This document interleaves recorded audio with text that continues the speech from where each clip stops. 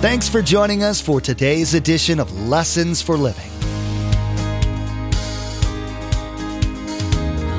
His word so fresh in our hearts abound. His word made flesh in the here and now. A new life is beginning. Lord, let us hear your lessons for living.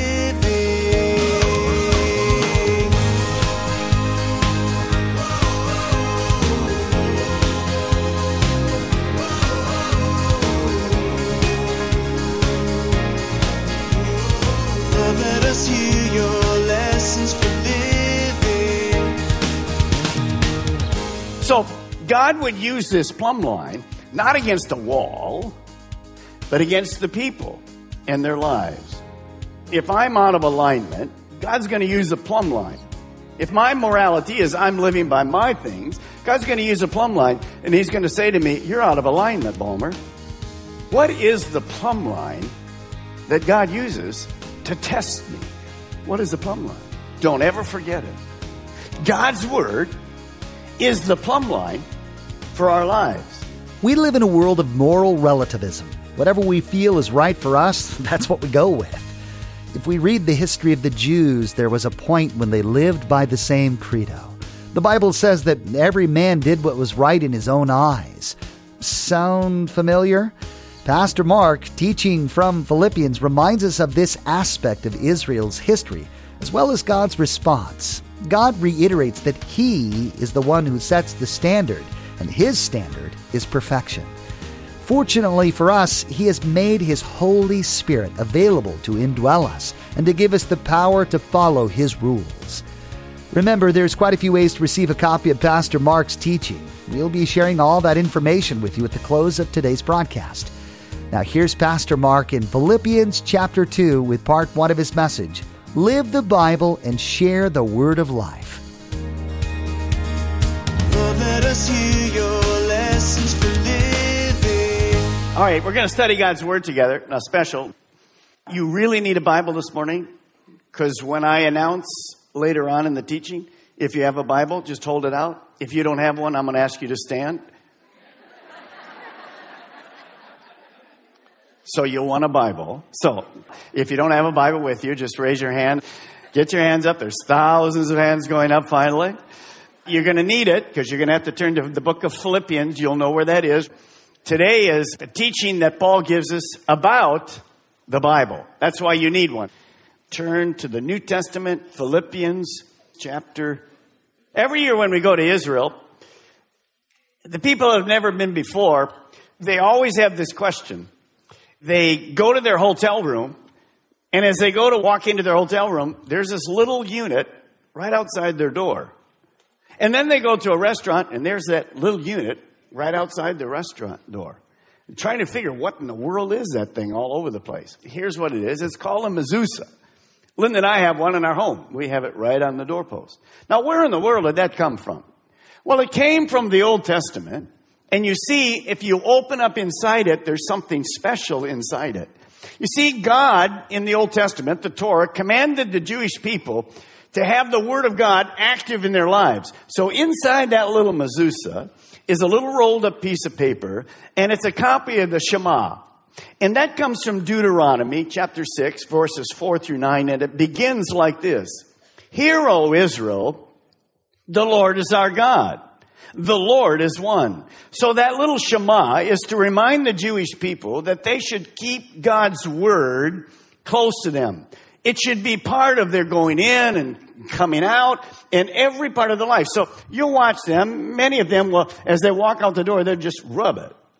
Well, Paul's going to take that a big step further, and he's going to tell us today, if you're a Christian, a Christ follower, it's fine to have a mezuzah in your home. Nothing wrong with that. We have one. We love it. It reminds us. But Paul's going to say this. You have to have the Word of God not folded up in a little thing on your doorpost, but the Word of God should actually be living inside of you, and you should be sharing the Word of God with your mouth. So realistically, if you're a Christ follower today, what Paul is saying, you and I should be a living mezuzah.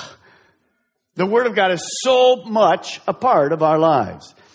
What is that going to look like, and how can we do that? How can we actually accomplish that? Look at Philippians chapter 2, verse 14. Do everything without complaining and arguing. What was that word for complain? Can you remember? Gaguzo. Don't complain. Good job. Do everything without complaining or arguing, so that you may become blameless and pure, children of God, without fault.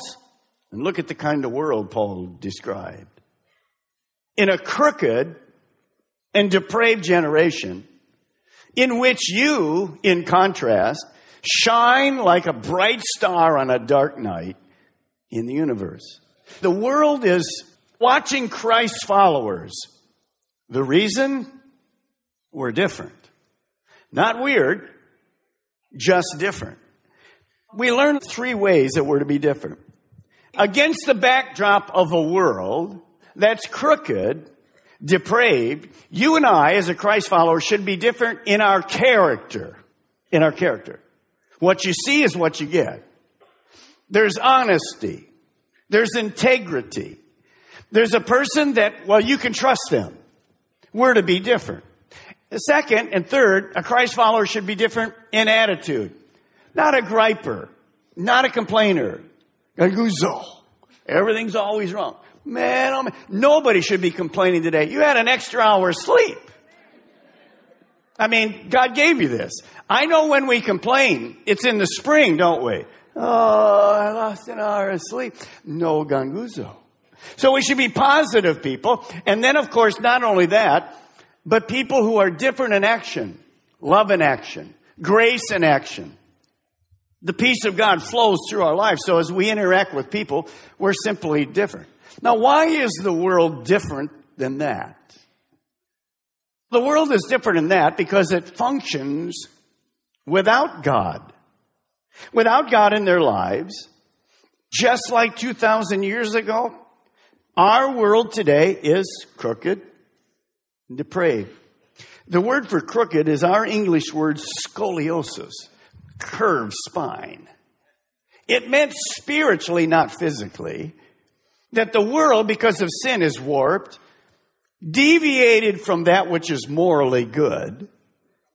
And then Paul takes it a step further. The world is not only crooked, it's depraved, perverse, really morally corrupt, really off the standard of being morally correct. But Paul says, when God comes in our lives, we're transformed. And people can see a difference. Everybody else is walking like this. We're walking like this. You know, I remember one time I went to India. I like to go to India because the people are short. Hallelujah. I could buy shoes there and everything, my size. Well, I went with a guy from Merritt Island. He was a big, tall, blonde guy, about 6'3". Well, everywhere you went, I knew where he was. Didn't matter how many people. There he is. And the second reason I knew where he was, because everybody was around him. They were going, wow, what kind of a guy is that? And so what the world is looking for is somebody that's what? Stands out.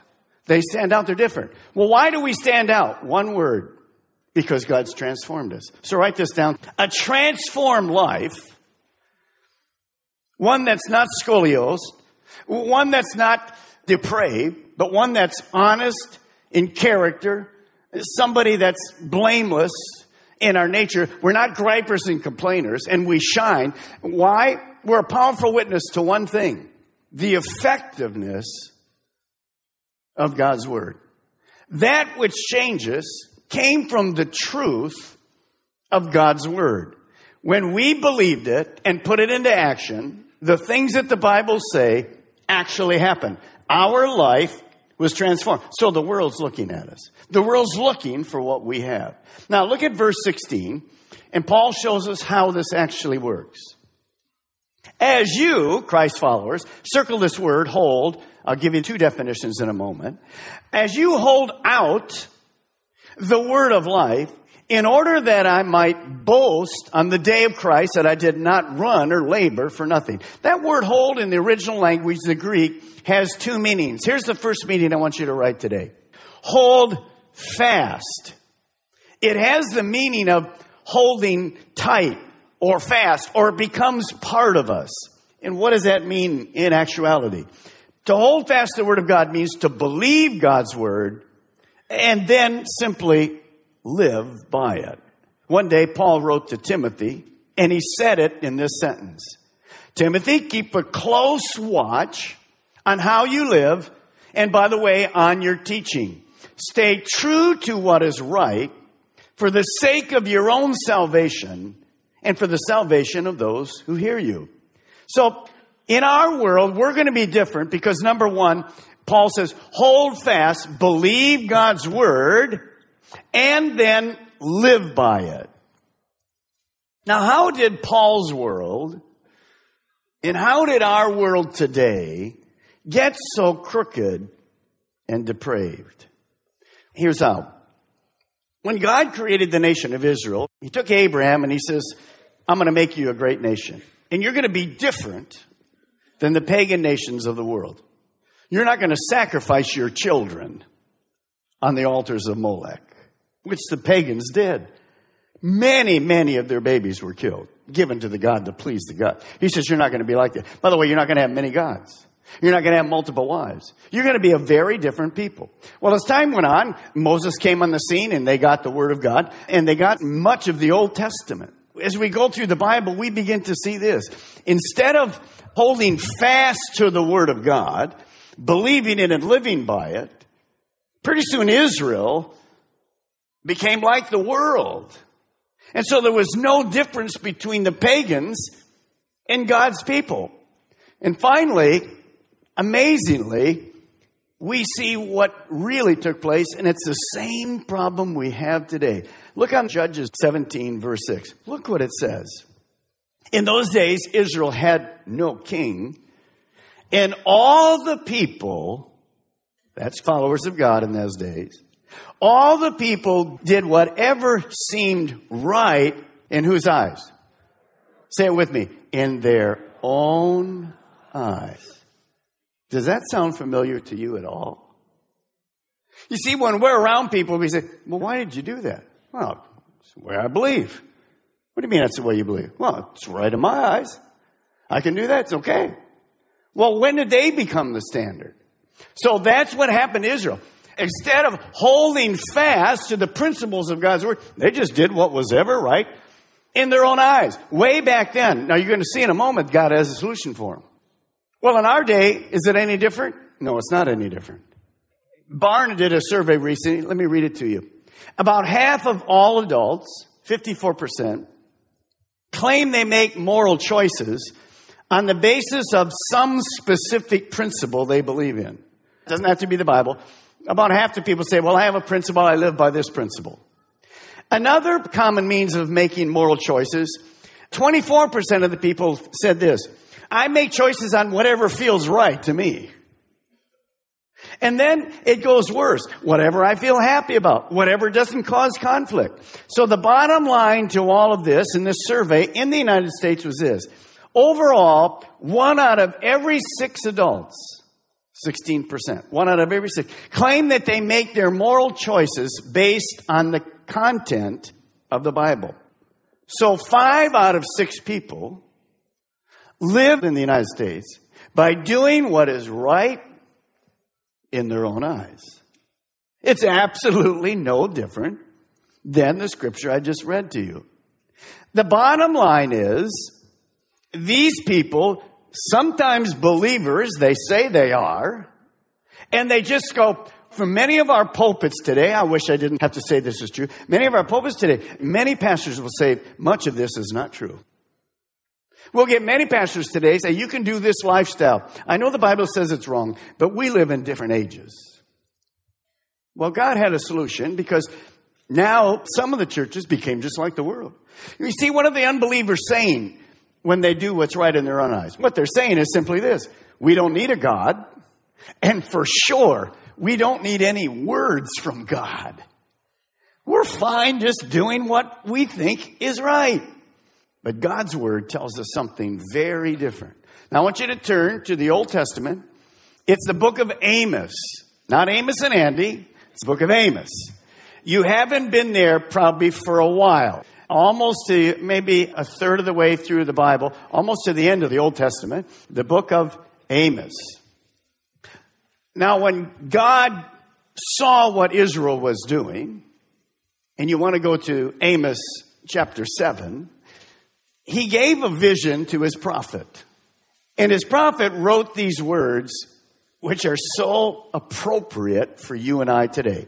I'm going to read it out of the New Living Translation. Notice what it says. Verse 7. Then he, God, showed me another vision. I saw the Lord standing beside a wall that had been built using a plumb line. He was checking it with a plumb line to see if it was straight. And the Lord said to me, Amos, what do you see? And I answered, a plumb line. And the Lord replied, I will test my people with this, my plumb line. And he ends with these words, I will no longer ignore all their sins. Now, Amos wasn't building a literal wall. This was a spiritual application. It was the lives of the so-called believers. And God says, I'm going to use a plumb line. Now, we're not too familiar with plumb lines because we use lasers and whatever to make sure a wall's straight. But it's simply a cord with a lead weight. Builders would use it. And they would hold it up against the wall to see if the wall was plumb, if it was in line, if it was straight. And then they could continue building. You see, a plumb line provides a comparison, a standard that can tell you spiritually, is everything all right or is there something wrong? So God would use this plumb line, not against a wall, but against the people and their lives. If I'm out of alignment, God's going to use a plumb line. If my morality is I'm living by my things, God's going to use a plumb line and he's going to say to me, you're out of alignment, Balmer. What is the plumb line that God uses to test me? What is the plumb line? Don't ever forget it. God's word is the plumb line for our lives. You see, God's word tells us how to live. It's to be our plumb line. God gave his word as the standard for living. The Bible, his standard for living, not whatever man decides is right in their own eyes. You see, without this plumb line, we have no way to know what to do, how to live, and what to pattern our lives after. So our life has a plumb line. So Paul says, hold fast to your Bibles. Hold fast to your Bibles. Now, if you have a Bible with you this morning, I want you to hold it up right now. Just hold up the Bibles. Now, those of you who don't have a Bible, you stand. I'm going to laugh at you right now. No, I'll be graceful. Do you remember why I said? Here's your Bible. Hold it up again. Look around you. Is that a good picture? That's a great picture. Okay, thank you. It's beautiful. By the way, you know you could do that in a lot of churches. You might see a couple. You're doing good, guys. Now, let me ask you a question. Since that Bible is the plumb line for my life, let's give you a couple illustrations. What if I don't use the plumb line until the wall is basically almost finished? Would that make any sense? Some of you live in a house and you've done this. We've done this. You had a house built. It had carpet in it. We did this at home. And we've taken the carpet out of basically all of our rooms. Either we put tile or we put this new amazing wood in. We have a guy in the church that loves to do tile on other people. And he came over. What does a guy that laid tile discover about the squareness of most of our rooms? You already know, don't you? At the end, he's got to do what? You know, the outside started like this, and all of a sudden when he gets near the wall, it's about like... What happened? It wasn't square. Nobody checked it as it was going along. So It's no good in our life if we just kind of every once in a while go, well, let's see how I'm doing. No, it needs to be repeatedly in front of us so we can see how we're doing. Now, let me ask you another question. What if the plumb line is used, but it's simply far away from the wall? Is it any good? What if this is the wall here and this is the plumb line? And I go, it looks pretty good. What's that an illustration of? This is the illustration. For some of you, the Bible is far away from your everyday life. At best, the Bible, when you leave this place, it's thrown in the backseat of your car. And there it remains till next week. Oop, get my Bible. Palmer always complains about us not bringing my Bible.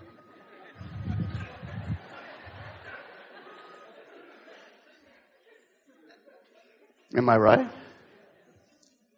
Somebody say, oh no, Pastor Mark. Bible's always with me. And you're the ones that have this family Bible that weighs 74 pounds. And it sits right in your, because if I ever visit you, there's my Bible. There's my Bible. Praise God.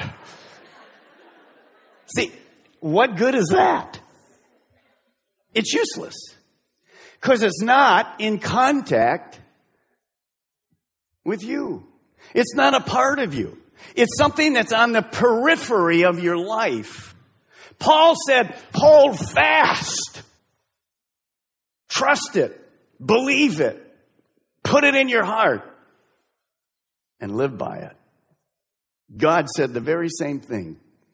He's not against mezuzahs. But notice what God said in Deuteronomy 6. And these words which I command you today shall be in your heart. David said, I've hidden your word in my heart that I might not sin against God. You see, for some of you, and I'm saying this very kindly, the Bible is a religious deal to you. You're going to bring a Bible or you're going to ask for a Bible, but it's not a part of your life. Well, how can you ever walk straight if the Bible is not living in you? It is a living Bible. It is words on pages. But Hebrews chapter 4 says it is alive. So one of the spiritual foundations of success is reading, studying, and living the Bible. Everything you and I need to know about God, about life is found in the Bible. And yet many never take the time to ever even read it or study it. And spiritually, you're starving yourself. And you're not growing, you're not maturing, and you're not a shining light in the world. In fact, all of a sudden, many of us become just like the world. Well, how do we change that? Paul says, hold fast to it. Make it a part of your life. I want to show you a way to change that in your life. To take this plumb line and have it close to you and be a part of you and learn to grow together. Today, we were reminded of just how different God's standards are than those of the people in the world. God's requirements ensure that nobody gets into heaven unless they do it God's way. Pastor Mark told us of the good news of God's having made a way for us to meet His requirements through Jesus. Having accepted His rules, He welcomes us into His kingdom. There's so much to learn from Pastor Mark's current series, so be sure to join us again. In the meantime, we'd like to offer you a CD copy of today's message for your own archives or for you to share with friends and family. Visit lessonsforlivingradio.com and click on Order a Message at the top of the page. There you'll be asked for the mailing information and be sure to include today's date. Each CD costs $5 to cover materials and shipping. Again, to order your CD copy, visit lessonsforlivingradio.com. Next time, Pastor Mark will continue his teaching, Live the Bible and Share the Word of Life. We will be taught about God's plumb line and how living a life for Christ should be different from living life our way. We'll be reminded of the truth that trying to do life without God's power will end in dismal failure on this earth as well as eternity separated from Him. Well, that's all the time we have for today's broadcast. From all of the production team here at Lessons for Living, we want to say thank you for tuning in. May God bless you. Together, let's do life right.